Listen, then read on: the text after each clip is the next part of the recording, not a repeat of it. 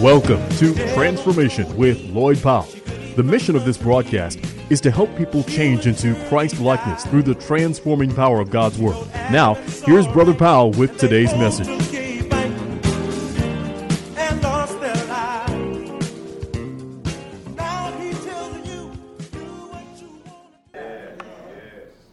And that's why it said, if any man be in Christ, he's a new creature.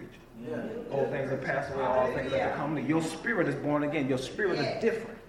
Even though you still have sin in your body and sin in your soul, your intellect, emotion, and will. That is not coming from your spirit.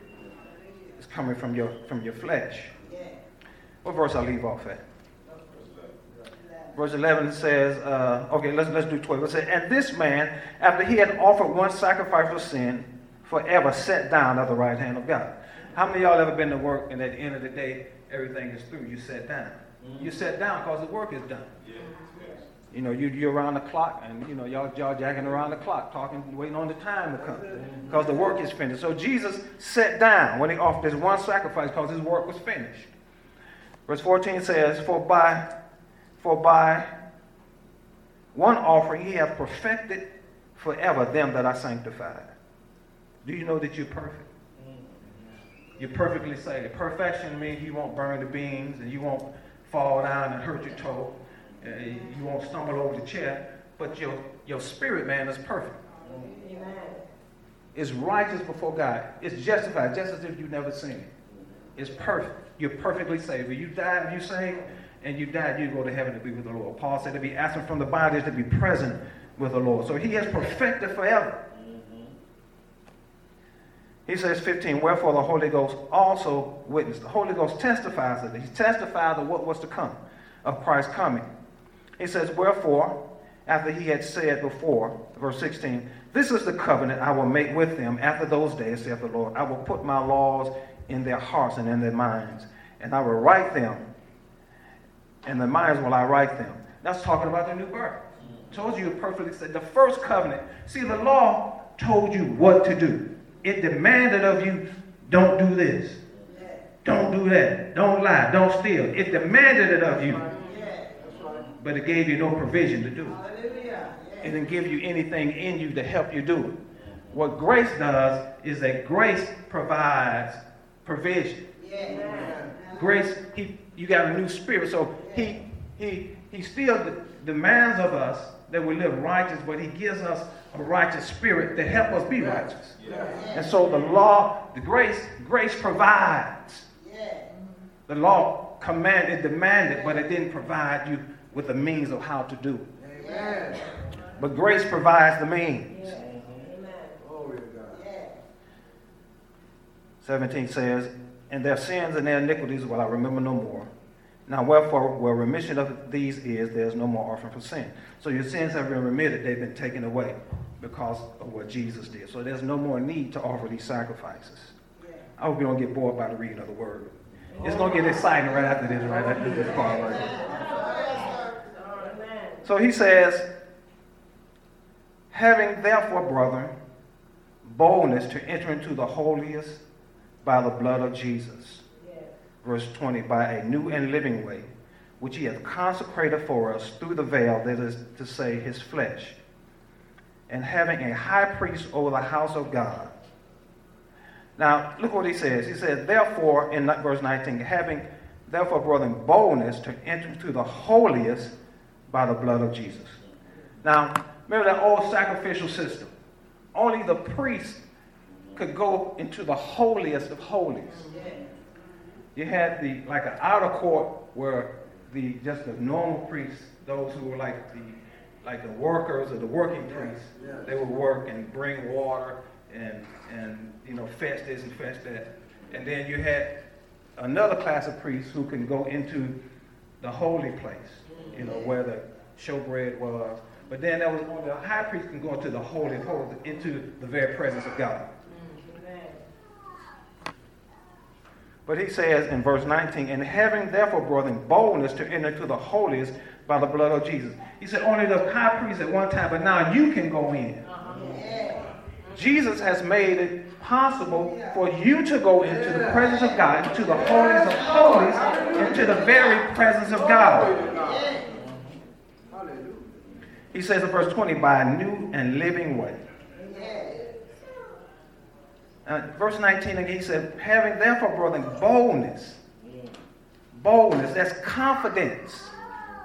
You have confidence to enter in by the blood of Jesus. Now, this boldness is confidence, is assurance. It's the assurance that if I can go to God. Many of you, this holiday, you went over a friend's or relative's house, and they opened their house. They invited you in.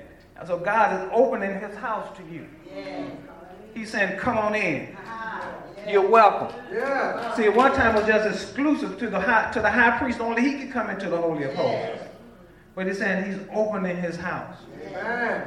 And saying, come on in. And that's why it says having boldness, and having therefore boldness to enter into the holiest by the blood of Jesus. Amen. So you can go into the presence of God because the blood of Jesus has made a way for you to come in. Amen. He has dealt with the sin issue. And now you can go to God. He says in verse 20, having a high priest over the house of God, let us draw near with a true heart in full assurance of faith, having our hearts sprinkled from an evil conscience and our bodies washed with pure water. Now when the priest went in, he had to enter in by blood. He had to take blood and sprinkle it on before he got there, the altar of incense. He had to sprinkle blood on everything. So he says, and then he had to wash before he went. He had to wash himself with pure water. They had a golden laver outside, and he had to wash. So he said, you've been washed, just like the priest was washed, just like he was sprinkled. Yeah. You've been washed and you've been sprinkled by the blood of Jesus. Yeah. So you can enter in just like the priest entered in. Yes, Lord. He says, verse 22 and verse 23. Let us hold fast our profession of faith without wavering, for he is faithful that promised. Amen. All right, so he says, let us hold firm our profession. Profession means it's something spoken. You profess to have something. It's something that's spoken, something to come out of your mouth. He says, let us hold fast our profession of faith without wavering. So it says three things. It says, number one, hold fast or hold firm to your profession, your confession of faith. What faith? Your faith in God's word. Your faith in what Jesus has done. He said the Holy of Holies have been opened up. So you might go out feeling unworthy. He said, no. Jesus made the way. He was worthy, and he's opened up the door for you to go in. Hold fast to your confession. Hold fast to your confession of faith. Without wavering, without doubt. So he's told you, hold fast and hold firm. Don't throw your confession of faith away. Don't throw your faith away. Hold firm to it.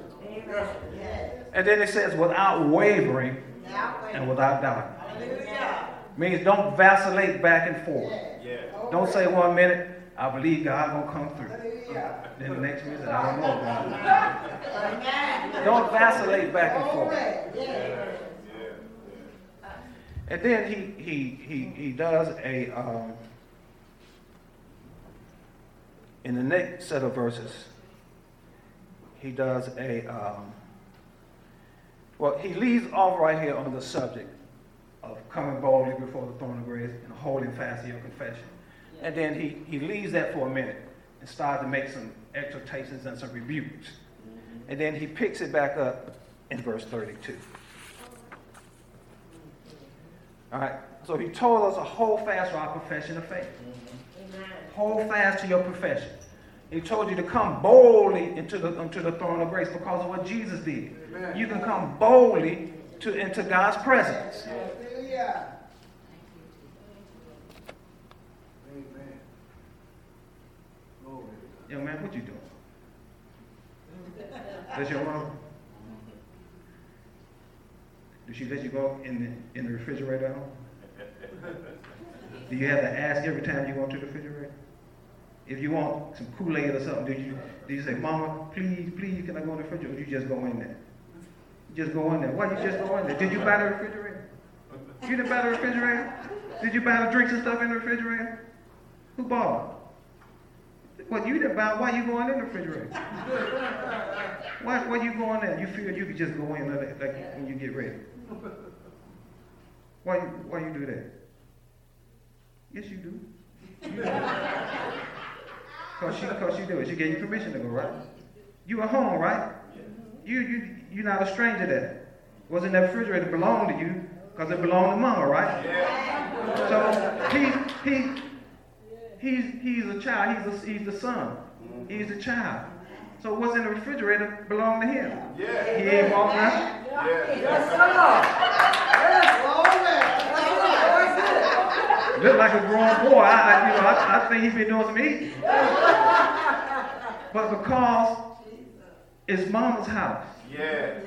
Mama gave him free reign to the house. Yeah. When he get ready to go in the refrigerator, he go in there. Yeah. Because what belonged to Mama belonged to him. Yeah. And so Jesus said, what belonged to me belonged to you. You know, I've given you permission to come on in. It's open house, just like you went over to a relative house for the holiday. They invite you and he said, come on in. When you pray, I receive you. When you worship, I receive it. You want to fellowship with me? I receive it. Come on in. All right, so he leaves that and he picks it back up in verse 32. He says, but call to remembrance the former days in which after you were illuminated, you endured a great fight of affliction. He says, when you first came, you were glad to come on into the presence of God. He said you had a confession. Thank you for listening to Transformation with Lloyd Powell. If you'd like a copy of today's message, please go online to www.lpmin.com.